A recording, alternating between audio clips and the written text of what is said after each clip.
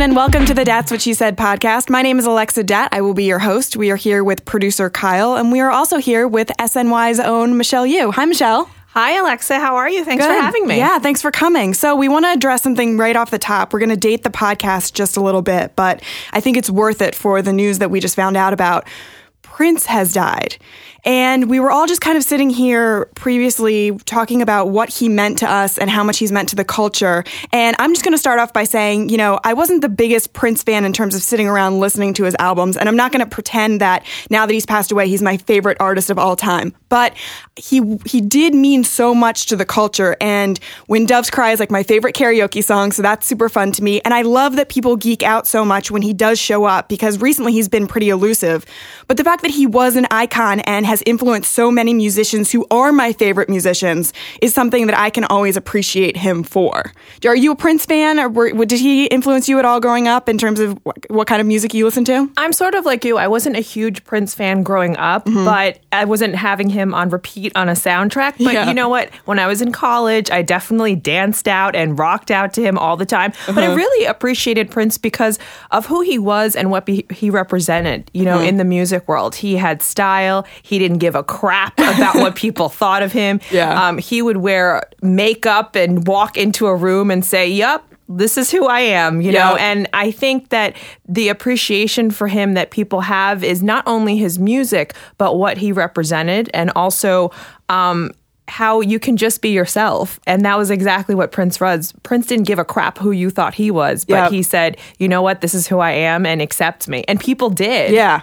And a lot of people, you know, were able to be themselves because Prince was himself, and that was really important. Kyla, were you a big Prince fan? I don't know that I was ever a really big Prince fan, but I've always respected Prince. Yeah. His death, I guess, doesn't affect me in the same way that Bowie's did. I put the two of them together. But I love Prince. I love the quirkiness that he always had. I love that he did the Batman soundtrack with Keaton in 1989. And I love that he was totally cool with Dave Chappelle's making fun of him in one of the greatest Chappelle Show skits ever. And then came back a few years ago and released a single with Dave Chappelle on the cover, dressed as him. And he sort of like threw it back at Chappelle. And he was a quirky guy, and everyone could kind of respect that. Plus, I mean, he was a great musician. He really was a great guitarist. Like, all the instruments he would play, he'd come out. He played the sitar on one album that just sort of like blew people away. He did weird things, and you have to love and appreciate that. Yeah, he was an icon, a legend, definitely. And it'll be interesting to see all of the tributes that all of the musicians and artists come out for. And you know, he's definitely going to be represented at all of the award shows throughout the year. So it'll be, it'll be cool to see how that happens. I think he also represents a lot of happiness to people, because you can't go to a nightclub without having a good time. That's a good point. To one song with Prince, you know, there. So I'm sure all of us have gone to a nightclub. We've danced to one song with Prince and thought, hey, what a great evening. So I equate him with happiness because he brings joy to people. Yeah, absolutely. All right, so from one iconic career to the next, Michelle. Yeah, hardly. You like that segue? Let's talk about you in the business, how you got in the business, kind of the what and why. So first of all, did you always know you wanted to be a journalist, an anchor, a sports journalist in specific? You know, where did that come from growing up? Well, it's funny. So I'm Asian American, I'm Chinese, and my parents are Hong Kong immigrants. And, you know, being a sportscaster is not something that we knew what to do or how to go about. But ever since I was I would say 10 to 13 years old, I've always wanted to be a sportscaster. Well, I always wanted to be two things. I wanted to be either a professional tennis player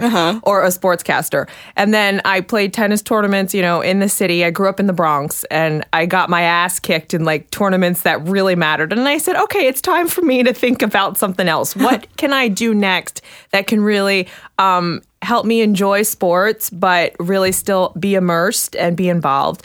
And I wanted to be a sportscaster. I was a huge NBA fan growing up. I was not a Knicks fan. Okay. I was a Michael Jordan fan, just like every kid around my age. Were you a Bulls fan or just a Jordan fan? I was a big Bulls fan. Okay. Like, I skipped my high school prom to pay and scalp tickets to go to a Knicks Bulls game. Wow. So everyone always asks, like, how was your prom? I said, well, I never went to my prom. They're like, oh, back then they're like, oh, you're such a loser. And now everyone's like, oh, you're so cool because you never went to your prom because you went to go see Jordan play. So that was, you know, really exciting for me, you know, to go watch him play at the Garden. So, you know what? I'm not a Knicks fan. So now I cover the Knicks. And then when I go, I'm just shaking my head because I'm like, yeah, well, some things don't change. This is still not a winning culture with the Knicks. Did you have one team growing up that you were a big fan of? The Bulls. Okay. I still follow the Bulls. I like the Bulls. Ever since there was the NBA lockout and then Jordan retired, there was a little bit of a lull where I was like outgrowing the NBA a little bit. Okay. But then I got back into it and I really loved it. I mean, I am such a diehard Bulls fan, like growing up, that when I go to the casino now and go to the roulette table, I play all Chicago Bulls numbers. Like 25 for Kerr, 23 for Jordan, 33 for Pippen, 7 for Kukoc. Like I'm there with all the Bulls numbers. Have you ever won any money playing their numbers? I have. Steve Kerr has won me a lot of money. Wow. Give it up for Steve Kerr. Yes. I'm going to have to play his number from now on. Exactly. A little 25. I throw in Reggie Miller. He didn't play for the Bulls, but you know what? He was a Nick hater. Yeah. So I threw 31 in there once in a while. Okay. I rooted for the Pacers when they played the Knicks. That big game with Spike Lee and Mark Jackson and Reggie with the 6 seconds, and they won the game. Like ever since then, I was like, Reggie Miller is really cool. He hates the Knicks and he is a Knicks killer. That's so funny. Born in the Bronx, she hates the Knicks. I love it. You are effectively rooting for everything that ruined my childhood years. Just watching Patrick Ewing every time try and be a hero for this city and just get crushed by everyone, by Miller, then by Jordan. It was so unfair for Patrick Ewing to try because he had to go up against these greats all the time, and I was like an 8-year-old kid just bawling my eyes out because I watched him lose. Those Knick teams back then, I mean, I was sitting at the edge of my seats watching those games because, you have Oakley, Harper. I mean, I know you're not a Charles Smith fan. I mean, he was in that team. I don't know anyone who is a Knick fan who's a Charles Smith fan. But I'm just saying, those Knick teams were very gritty. So I was always on the edge of my seat watching. They never won in the end, really, but it was still fun to watch. They were a tough team. They didn't have Jordan, which is what it came down to. Yes. If they had Jordan, they would have been great. They didn't. I mean, I respect them. Yeah, but how many teams can say that? A lot. I know. I mean, there are a lot of guys who don't have rings because Jordan existed, and they had great careers. So close. They were so close to being champions, and Jordan was the factor that just stopped them every single time. Yeah. Well, that just goes to show you that Patrick Ewing wasn't Jordan. Right, but that's also why he gets a pass in this city. Patrick Ewing gets a pass for not winning a championship because everyone realized he was up against greatness nonstop. Well, I actually have a lot more respect for Patrick Ewing than I do for Carmelo Anthony. And I say Why is that? Yeah. Well, I say that because, Carmelo Anthony likes to compare himself to the LeBrons and the Kevin Durants and, the Kobes of the world. Mm-hmm. But, I mean, let's face it. I mean, until up to recently, LeBron went to Miami and he won a couple of rings. But before that, he was in the same category as Melo. And Melo has no rings. And Melo has always needed that, sidekick. It hasn't worked out for him, but at the same time, I just feel Carmelo Anthony is just not up to status like a Kobe or an MJ. And it was so sad to see Kobe retire because he really gave it his all. I can't say that Carmelo Anthony comes out and gives it his all every game. I agree. We've talked about this several times in the podcast, Kyle. I don't think the effort is there. No, but I feel like he did this year. I feel like this year he was a bit more of that team player. Like he sort of realized he has to step up a little bit more, but it also shows that he can't do it by himself. Kristaps Porzingis comes on the scene, and it's such a difference between the two of them when they're both on the court at the same time, when you've got this young guy who all he does is give effort, and then you've got Carmelo who at this point in his career Carmelo doesn't give effort and Kristaps Porzingis is giving effort. How does that make him look as the Knicks leader? Yeah. So I almost think that it was great for the rookie to come here and give him a little bit of a push.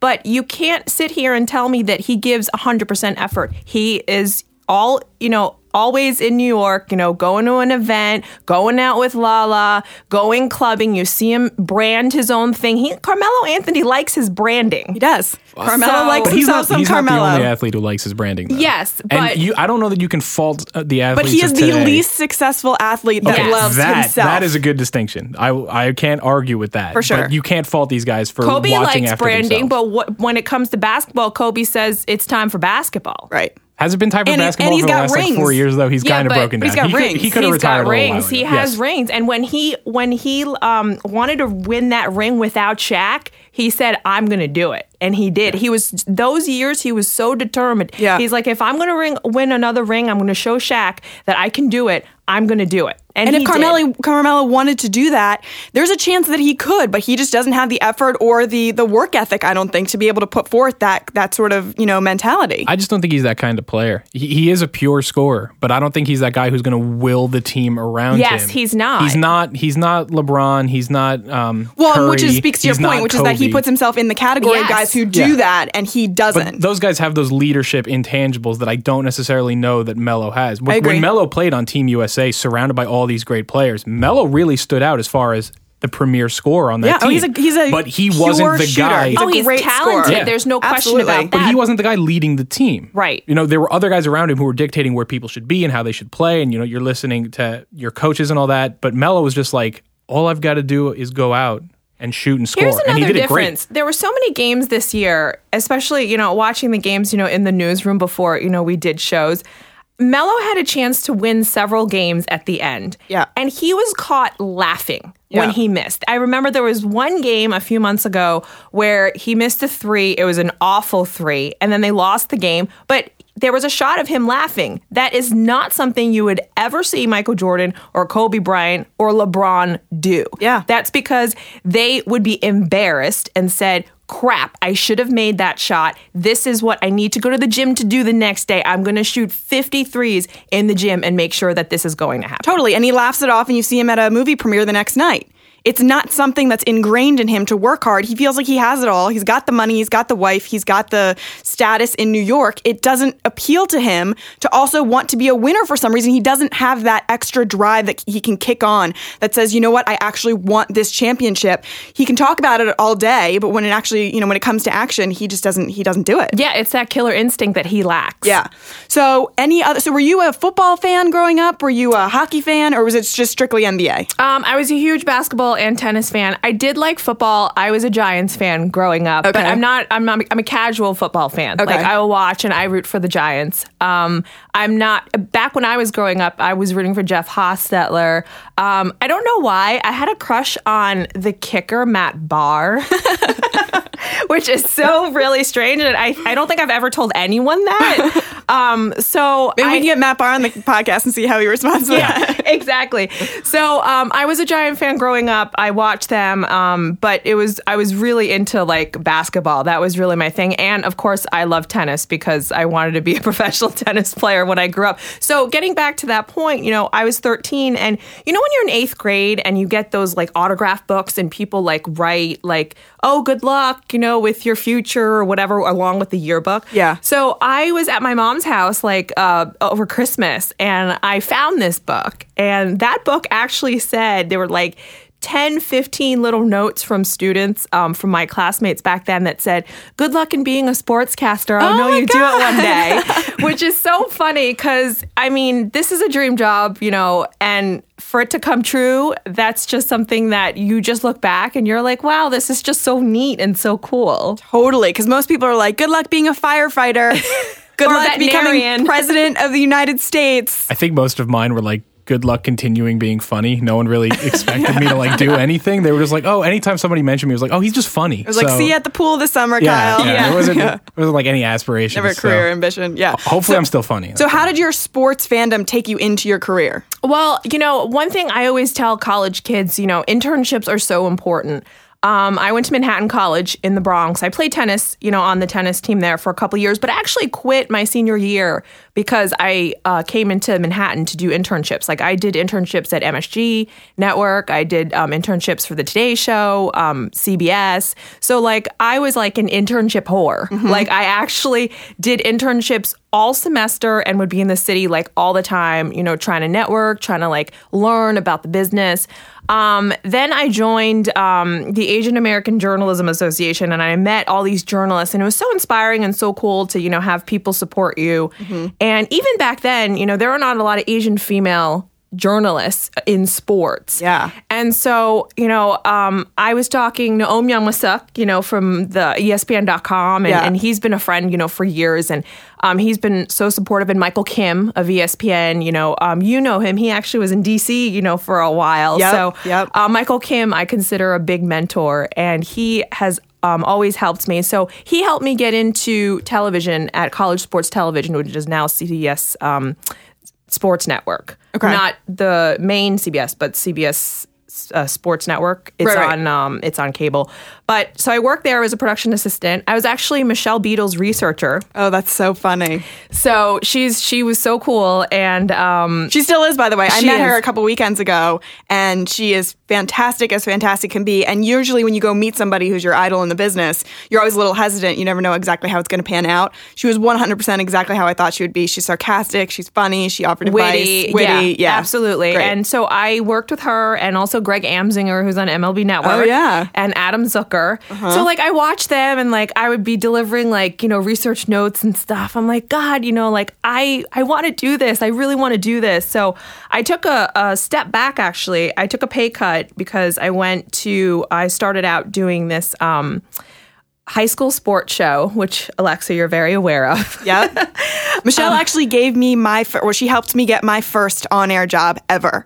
Sidelining at Sports Time, doing stuff at Time Warner Cable in Staten Island, where Michelle used to work. And when I asked her, if she had any contacts, if she could help me out, she set me up with essentially my first job. So if I ever win an Emmy or any sort of, award, she's going to be one of the first. Yeah, I'm with my statue. I'm going to thank you, Michelle Yu, for getting me in the business, for sure. Well, we both came out of that. Right. Because I started working there, and I got paid $25 a day.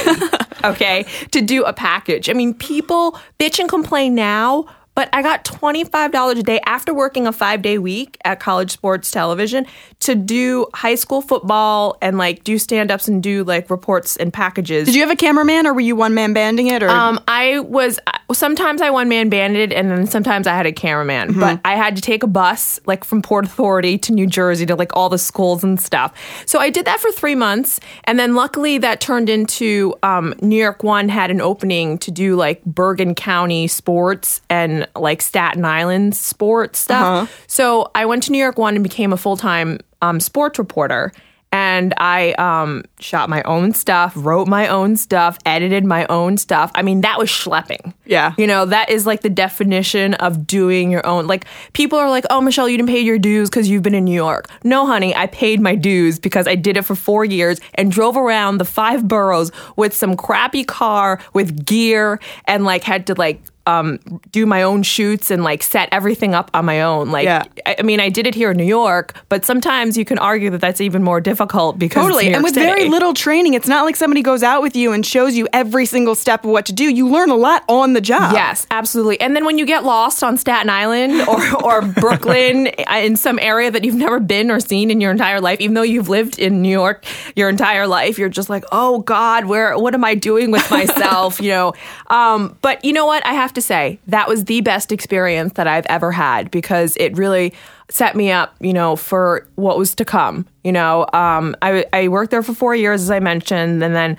I came to SNY and auditioned here at SNY, and the rest is history. But I really believe that the goal was, to really prepare yourself to work your way up. I mean, there's so many interns now that just come up to you and they're just like, hey, I want to be on television. I want to be on air. And I'm like, okay, well, who doesn't? Right. But what are you going to do about it? Right. So my advice like to kids nowadays is just like, you really need to work and like do that. You need to go somewhere else or go to a News 12 or go to a smaller station. And you know what? There's so many outlets out there now that is even better than when I was doing it because there's .coms now. Yep. And you could do so many things, to really get yourself out there and get more experience. So I really think that, that really helped me. And, here I am. So I get asked this question a lot. And I never really know how to answer it because I'm not there yet, but you are, so you could probably answer it better.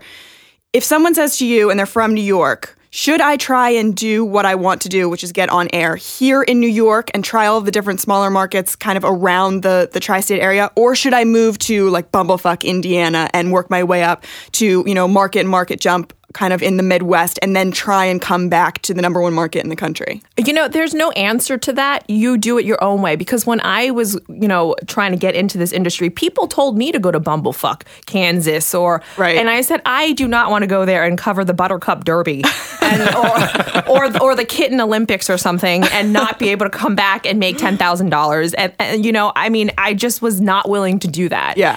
So I took a gamble and I said, I'm going to do it like this. I'm going to do it in New York. I'm going to go work at the smaller markets and work my way up.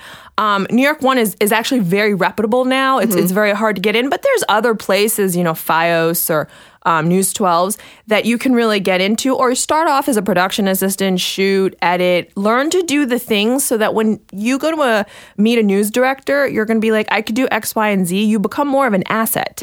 And so I don't think there's a right way. I actually discourage, if you want to start here, you can. You just have to be willing to put the work in and work hard and be willing to sit there and do 1,000 stand-ups and make sure that, you're getting better and always get feedback. It's so important to get feedback from people too.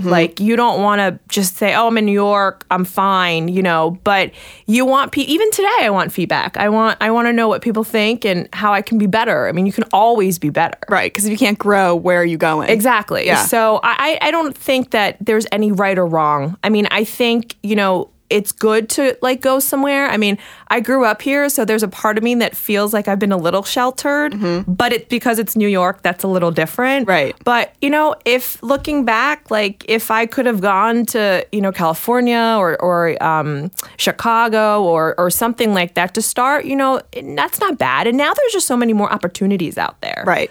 If, you get a job in Chicago tomorrow, to be an anchor, and why not? Right. It's a great city, great teams, winning teams to cover. Yeah.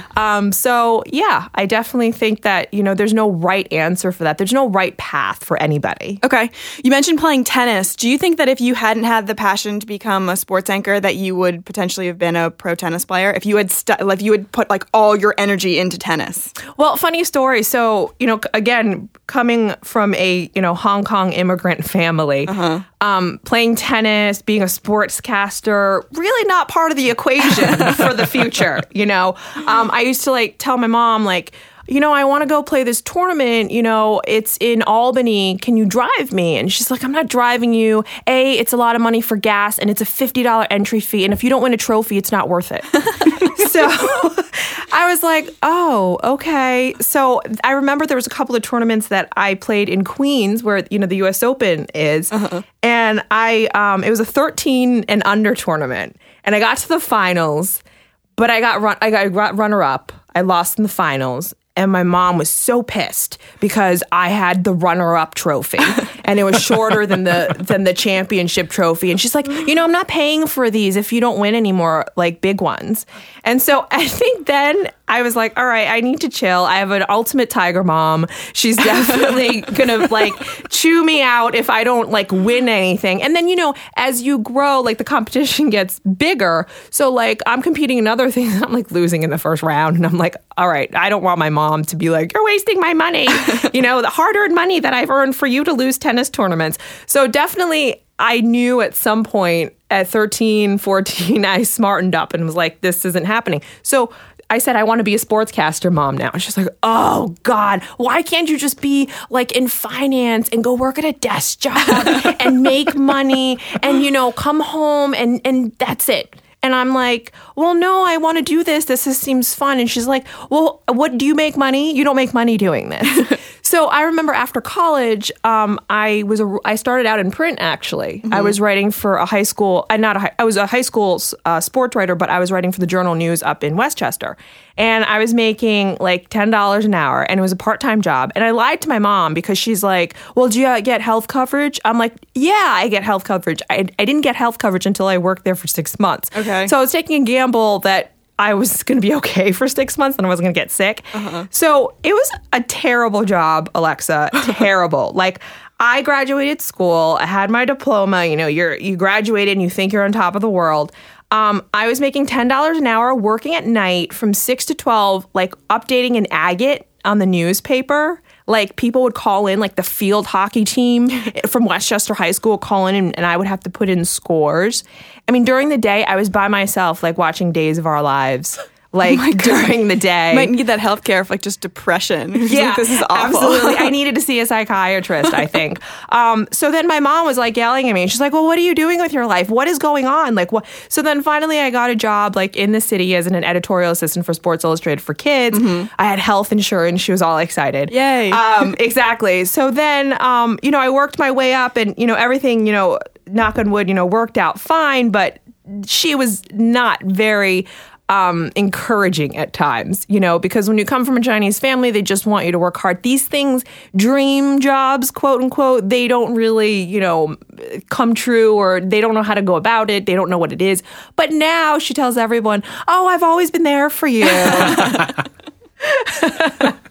So it's interesting. I love my parents. They are very supportive of what I do. It's just that tiger mom relationship. They always want you to do well, but then when you tell them that you can't do something, what is going on? They're just crazy and out of their mind. And then another fun fact is, my old news director at New York One, she told me that I was the first female Asian sportscaster in New York City. Wow. So that's amazing. Do you ever look back at that and just think I'm breaking barriers, even if if it doesn't necessarily feel like that in the moment, but if you can step back and kind of admire, what you've done? There are times, my husband tells me to look back and he's like, you've come a long way. Have you seen pictures of yourself in 8th grade? I can't see you being on TV or anything like that. He's right though. I was a little awkward looking. I had those bangs that every Chinese child had. I was a bigger girl. I just wanted to watch sports. So I didn't really care about, going to the mall and meeting boys, back then. So yeah, I do look back and, I feel wow, I've really had an uphill battle because, in this industry, even today, there are uphill battles with everything. And I think for me to look back and say, oh, you're the first female Asian sportscaster in New York, I'm like, wow, yeah, I guess that is a big feat, even for just to be a female sportscaster in New York is a big deal. Totally. So to represent that is really exciting. And I'm very supportive of people who are continuing to do it, whether you're a minority or not. But it's really, it's humbling too, because, I'm a Bronx kid and you just see that actually happened to you. Right. Which, I look back and I'm like, wow. And I'm getting all these notes from people on Facebook, classmates from 8th grade. And they're like, wow, I can't believe you actually did this. And, some of them, not looking too good these days either. So I'm just like, oh, I feel bad. And then back then they were like, I feel bad for you. And I'm right. So it's an inverse kind of a exactly. thing. Yeah. So what obstacles have you faced being a woman in the industry? What has been the toughest time has there been a time where it's been even though you're so driven and you've really wanted to do this, that you've ever thought about quitting or dropping out or maybe changing careers? Yeah, so one story always sticks out. So the news director at New York One, when I was in college, I wanted to intern there.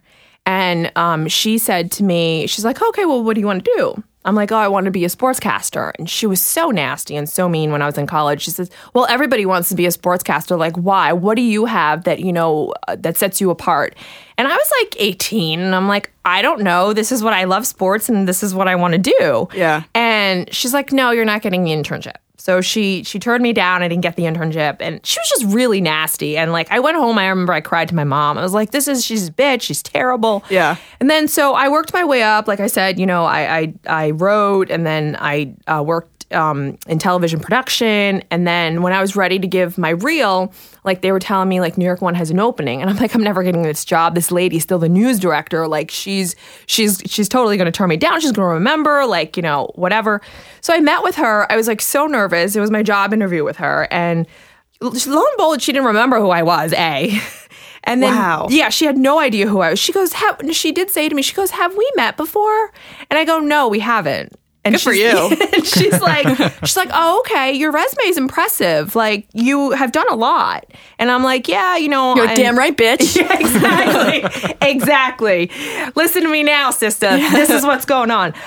So she was really impressed with my resume, so she hired me. So the day I quit New York One, and she and I are close now, I said to her, I just want to let you know something. I was like, you told me, and when I was in college, that I could never do this, and that you were so mean to me. I went home and cried. And she's like, well, I got to tell people, like, this is not for everybody. And, she's right. Being a sportscaster is not about going on air and looking pretty and having your makeup done.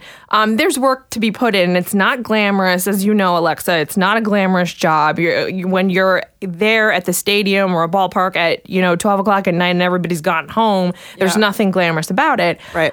So you're working hard, and she definitely put me in my place, I think, looking back. But I appreciated that, though. Yeah. I think now I appreciate it, but back then I was like, what a bitch, Right. So I think, I've experienced little samples of that throughout my career, like, what are you doing? Do you know sport? Like, I hate when people are trying to test you, like, oh, you want to be a sportscaster? You know sports. Like, I wouldn't tell you if I didn't like sports. Right. Like, if I didn't like the circus, I wouldn't say, hey, I like the circus. Right. It's not something, like, why is it something that I have to tell you to, like, make myself look cool? Right. It's just like, okay, I like it. I'm telling you now, I'm not a big football, like, I'm a casual football fan. Well, and you're being honest about it, too. You're not going to fake like you're some fan or like you're into something that you're not, just to have people think that you're something that you're not. Golf bores me. Golf completely bores me. Yeah, it completely bores. I was watching the Masters, took 4 naps. I mean, it's good to nap too. It is. It's got that light, like, tone. I love golf. Tennis is actually a struggle for me. Oh, really? See, I love tennis. Of course you do. Yeah. I mean, like, I wake up watching, like, small tournaments. Like, well, and you watch stuff online. Like, you'll watch, stuff in Europe, right? Oh, yeah. When this morning, I was watching the Barcelona Open. Of course you were. I mean, this is what I do. But you know what? If you're a sports fan, this is what you do. Like, I understand that if you're a Ranger fan, that you watch every little thing that happens with the team. So if you're like my husband's a big soccer fan, he watches every little thing. He watches highlights of like every little thing for like the smallest little tournament. Yeah. And like I do the same. So like if you're a sports fan, you all are united because you understand how it is to be a diehard fan. I know you're a diehard Redskins fan, so like every little thing, you're like, oh my gosh, like I need to know. Yeah. So I think that, why would you lie and say, oh, I'm a sports fan, but, like I'm really not. Right. Like, so stop. What's the point? Yeah, what's the point? What about sexism? Have you faced any of that or anything about your looks? Or, some people say you don't know anything about sports. I feel like that's pretty universal for women in general, even if, you're just a casual fan and you try and, you talk sports, guys will try and contest you or test you and see what's going on. But what about in terms of jobs that you've had where people have, questioned your look or questioned you being where you're not supposed to be or anything like that? Growing up, I've always felt a little insecure with my look because I'm Chinese and I'm a female and I'm not, toothpick thin. So I always have felt like, oh, I'm not that person. I can't do it, but all that is just in your head. It's just mind games with yourself. I feel obviously there are obstacles. People are going to look at your hair. People are going to look at your makeup and what you wear. And you know what? Sometimes, unfortunately, that gets people places as we all see it. But you always have to just believe in yourself. I feel that if you present yourself in a proper way, hey, I can look good, sound good, and do good. Those 3 things. Well, okay, so what can you say about me? Right. You really can't say anything about me if I can deliver. Yep. And so, yeah, I mean, you walk into a locker room sometimes and I do stand out because I'm the only like Chinese woman that's standing there with a microphone. But, if you ask the right questions or if you do the right things or you don't make a fool out of yourself, people are going to respect you. Yeah. And it's all about perception, too. People who walk in there acting like a fan, like, just leave. Just go away. And there are people like that. Like, wow, I'm here. I remember when I first went into, like, the Knicks locker room as an intern, I mean, inside, I was like, holy shit, I'm here in the Knicks locker room. This is awesome, right? But then, you got to be cool, calm, and collective on the outside. Inside, I was like, oh, my God, like, this is awesome. This is so cool. This is exactly what I want to do. Like, I'm around this.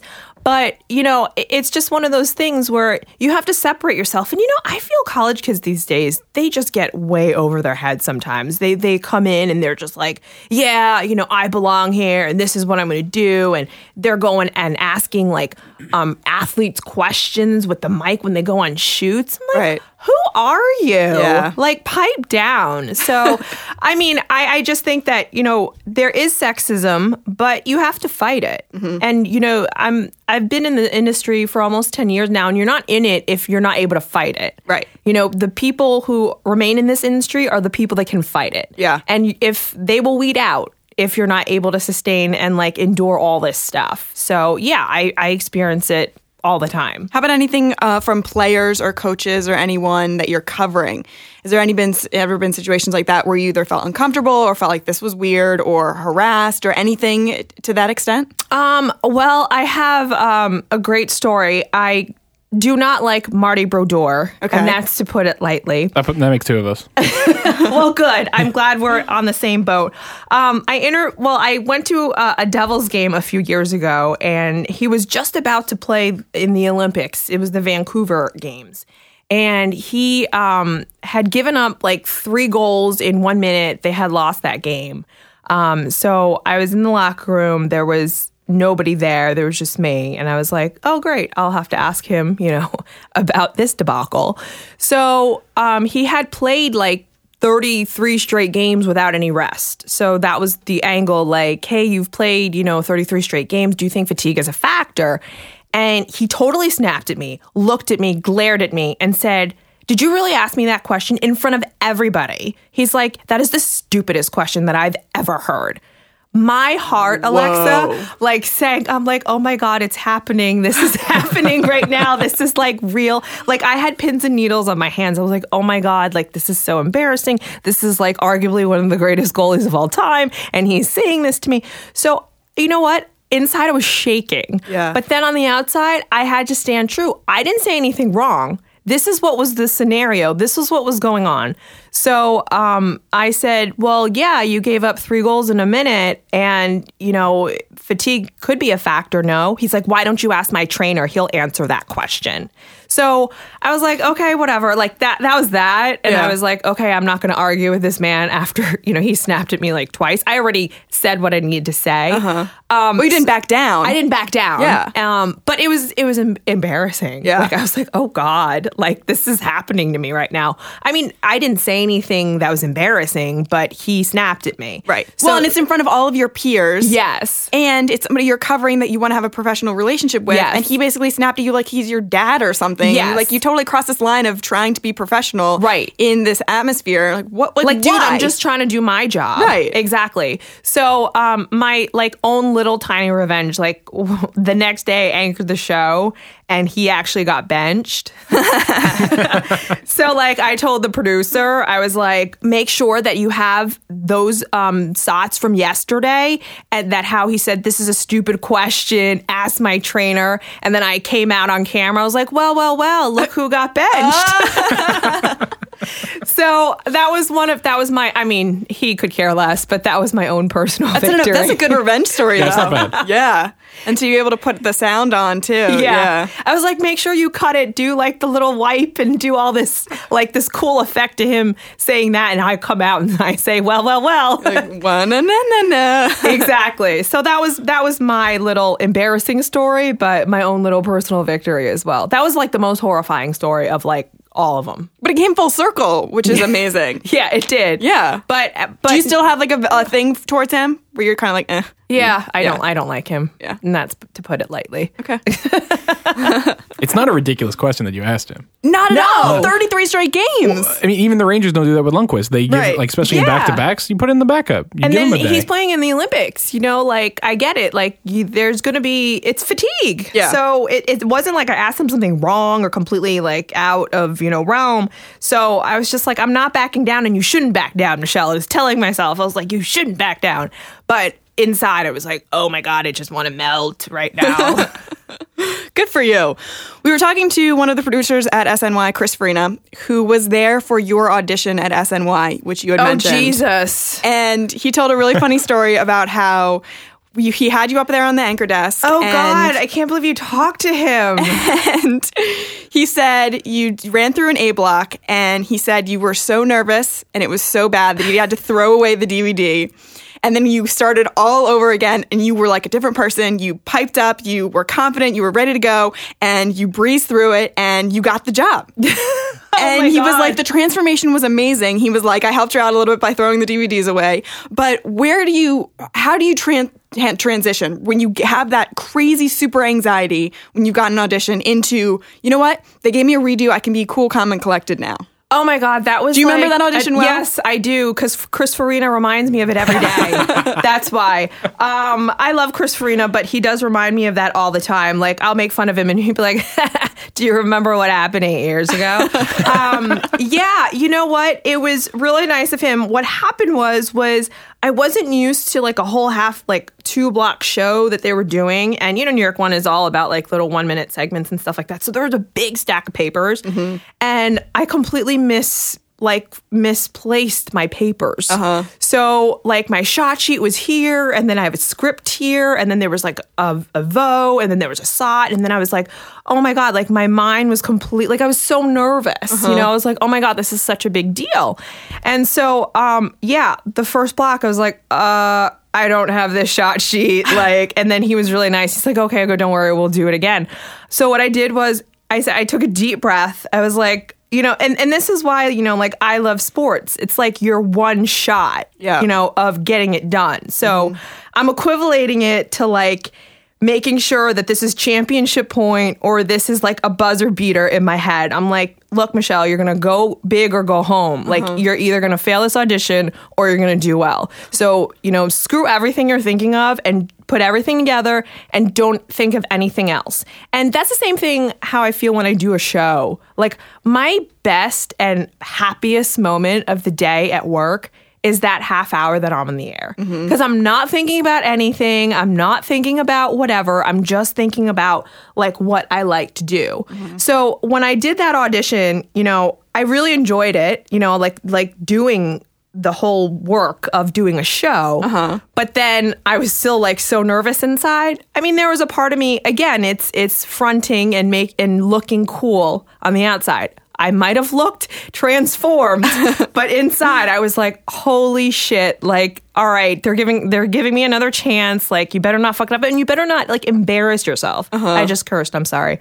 No, that's what we do on this podcast. It's totally cool to do that. So yeah, I mean, I was really nervous and I found some way to collect myself. And that was like your one moment that you have championship point, you're going to win Wimbledon and that's it. And that was like my moment. And sometimes, it's cheesy to say that that's what you think of when you have one thing or a live shot or something that you do. You're just like, you know what? Screw everything in your head. This is it. Just nail this and that's it. Well, I think that focus is really important, and it's what people who are really successful are able to do. And they talk about like the Tiger Woods and guys who are just really able to key in on one specific factor and blow everything else off. Yes. If you can do that, you can be successful at jobs, especially that are super high pressure. Well, I mean, they're on another level, like they miss a putt, that's it, and or whatever have you. But this is all about focus, know. So there's a lot of sports in this to me because it's a mental game. Yep. It's like you tell yourself, you know what, you're gonna prove to these mofos you are wrong, and then you're going to do it for yourself. Yeah. And, so that's what I did. And, I've been on auditions before where I've screwed things up, and then you just shrug it off, But, like, that one, like, I don't know if it was because it was in New York, and I really wanted it, and it was here, and I had watched the Mets growing up, being a New York kid. I was like, all right, you really want this. You really need it. Yeah. So I really, put my focus on it. Well, it's special that you were able to do that. That's definitely a unique quality. Another thing that Farina told us about was that you I'm going to kill him, by the way, when I see him. I got all the good dirt last night. Should I text him to be like, don't come to work tonight? Don't show up. Another thing he told me about was you being a sideline reporter for beach tennis. Oh, Jesus. Which I don't even know what that is. How do you play beach tennis? What is beach tennis? The ball doesn't get stuck in the sand. It's just round over. Is it like volleyball with rackets? No, the ball can never touch the sand. So it's like volleying. It's like badminton. Okay. Badminton. That's what I meant. Okay. Badminton. You hear me? It's like, I can't speak English on this show.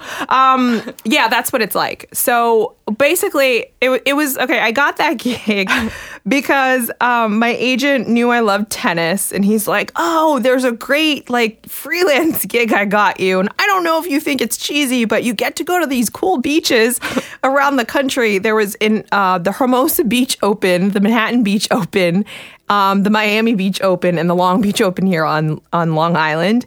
And so it was basically beach tennis where you play with rackets, tennis on the beach with a volleyball net, and the ball can't touch the sand. And there are these rules that, there's deuce. I mean, it's similar to tennis, but, the premise is that the ball can't touch the sand. So I did that. That show actually aired on SNY. Did you call it, or were you sideline reporting it? What were you doing? I did play-by-play. Okay. I did play-by-play, and it was so funny when I auditioned for that. They were like, wow, because I just started dropping like tennis names. I'm like, oh, and that overhead is so similar to Leighton Hewitt. And they were like, how do you know all these things about like random tennis players? And I'm like, well, I'm a big tennis fan. And they were like, oh, well, if you're a big tennis fan, then I think you should do this, even though it's a beach thing. I have to say, that was one of the coolest jobs I've ever had. Sounds pretty cool. I was on the beach, like calling a beach tennis game, and Luke Jensen, the Jensen brothers, he was one of them. It was really fun. So I did that. And so people made fun of me when I got to SNY, and they were like, wait, I saw you on SNY. You were wearing like shades and like calling some beach tennis game. Like, what is that? So Farina to this day still makes fun of me. But I'm like, yeah, well, I'm on SNY now. So they're like, yeah, you're on beach tennis. Let's not get carried away. So yeah, that was really funny, but it was fun. It was a good gig. So your tennis idol is Rafael Nadal? It's Rafael Nadal now. And let me explain something. People are like, why do you love Rafael Nadal? Do you like love him? I'm like, I don't love him like, little girls love Justin Bieber. I love Rafael Nadal because Rafael Nadal is so good mentally. He can be down like 2 sets and like or like down match point, and he will come back and win. I admire like his mental toughness so much. He has such a heart of a champion that, I can never be like that. Like you just talked about my focus, but my focus is nowhere near his, because if I'm down match point, I'm like, yeah, I'm having a drink after this, But he's like, no, I'm more on fighting. The line for him. Yeah, I'm fighting. I'm going to do this. I have a will to win. So I really admire like his focus and his mental toughness and his tenacity. Growing up, when I was little, I was a huge Stefan Edberg, Steffi Graf fan. Loved Steffi Graf's forehand, loved everything about her. I mean, she was also great. And you know what? It's sad to see that Serena Williams is like on par with Steffi Graf in terms of accomplishments. But I just don't think that Serena is that great of like a champion in terms of her sportsmanship. Interesting. I think like, Steffi Graf was always humble. So you put her on a pedestal kind of above. Yeah. And whereas Serena, like I've seen her, I've covered her, she's just, she's not very nice sometimes. And sometimes like it's disappointing because I feel like little girls look up to her and she acts a certain way. I mean, look at her incident with the ball judge. Right. Like the linesman. Like she said, I'm going to stick this ball down your effing throat. Like that's just classless. Come on, you're a champion. You're better than that. Why would you say that? So I feel like she's a great champion. Don't get me wrong. I mean, she could kick my ass any day and all of us in this room. But I just think that, like her sportsmanship, her leadership is just, not as great as some of these other, like Roger Federer, like Nadal. They're just so humble and so like great champions, like truly great champions all around. Have you met a lot of your tennis idols? Have you gotten to know them and been able to spend time with them? I have met Federer and Nadal. Believe it or not, did you geek out when you met Nadal? Oh my God, I totally geeked out. Like I have, true story, I interviewed Nadal when he won the US Open in 2013. I have a framed picture in my house that's specially framed. Like it has like, tiers of like like that when you look at the picture, like the focus is like on the picture. Like it's not just a regular picture frame. It's like a specially made frame. Okay. And it's actually next to my wedding picture. Whoa. They are just as important in the life events of Michelle Yu. So, funny story, my husband is also named Rafa. He's Raphael also. And so all my friends are like, I can't believe that you found a guy named Rafa that you wanted to marry. And I'm like, no, it just was a coincidence. And so my husband always says to me, he's like, why is that picture next to our wedding picture? Like, why can't it be like some further down? I'm like, no, this is like great. So, well, honestly, that's not saying too much considering Nelson Figueroa told me last night you have a picture of him up on your fridge. I do, but that's only because, wait there. People need to know the real story before Nelson Figueroa goes and makes rumors. There's a picture because he and I were in the Rumble together that same week. So I have that like newspaper cutout. The Rumble as in like you were in the paper. I was in the paper. Same positioning next to each other like the stories. Yeah. It was he was like on the top story and mine was on the bottom. So like Nelson Figueroa, of course, makes rumors now and is telling everyone that I have a picture of it. Do you want to see it? And I was like, not really. I'll ask Michelle what's going on there. I'm going to show it to you. Like, it basically is like he was doing some 9/11 event, and then I was in the bottom, and like Steve Serby interviewed me, and that was the same like paper. Okay. For that week. So it has nothing to do with Nelson. So let's clear that out. It had nothing to do with Nelson. Just Figueroa. The layout of the paper. Exactly. Close to yours. Exactly. Do you have an ultimate goal career-wise of what you want to do? Would you ever want to work for the Tennis Channel? I would, I like, there's so many things, now that I've been, doing sports for 10 years, I see different evolutions of the business that, I'd like to, dab and do stuff for. I would love to work for the Tennis Channel. That would be great. Like calling, doing color or something, for a tennis match would be really fun. Or like covering one of the Grand Slams, that would be really fun. I mean, I get to do it once a year here at the US Open for SNY. So that's, a little dose of that. But yeah, that would be really fun. But I still enjoy, like what I do here. I love covering New York sports and I love covering basketball. I'm not a Knicks fan, but I still love covering the team. Yeah. It's just a lot of fun because you know what? Sports has a lot of drama. Yeah. And like the drama makes it fun. And, I'm open to doing like a lot of stuff. I've dabbled obviously at beach tennis, different kinds of things. So anything, really that tickles my fancy when it comes to tennis, I'll be happy to do it. The good thing about SNY, though, is because you were born in the Bronx and you're such a New York girl, is that you get to stay here and make your career in New York City, which not many people can say that they can do. Yeah, absolutely. I feel really lucky that I've been able to do that path. And that's why I discourage people who want to start their career in New York because, I was able to do it.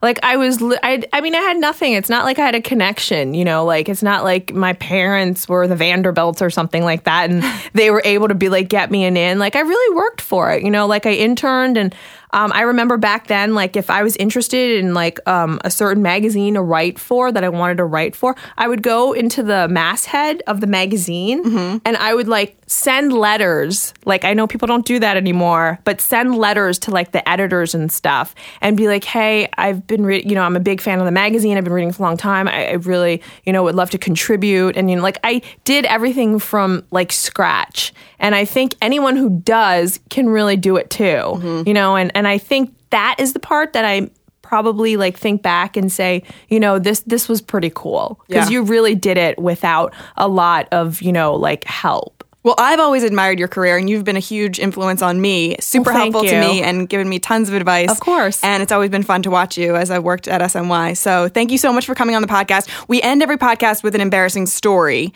I don't know if you have one cooked up. You told us one earlier. But do you have anything embarrassing either in your life or your career that you can share with us?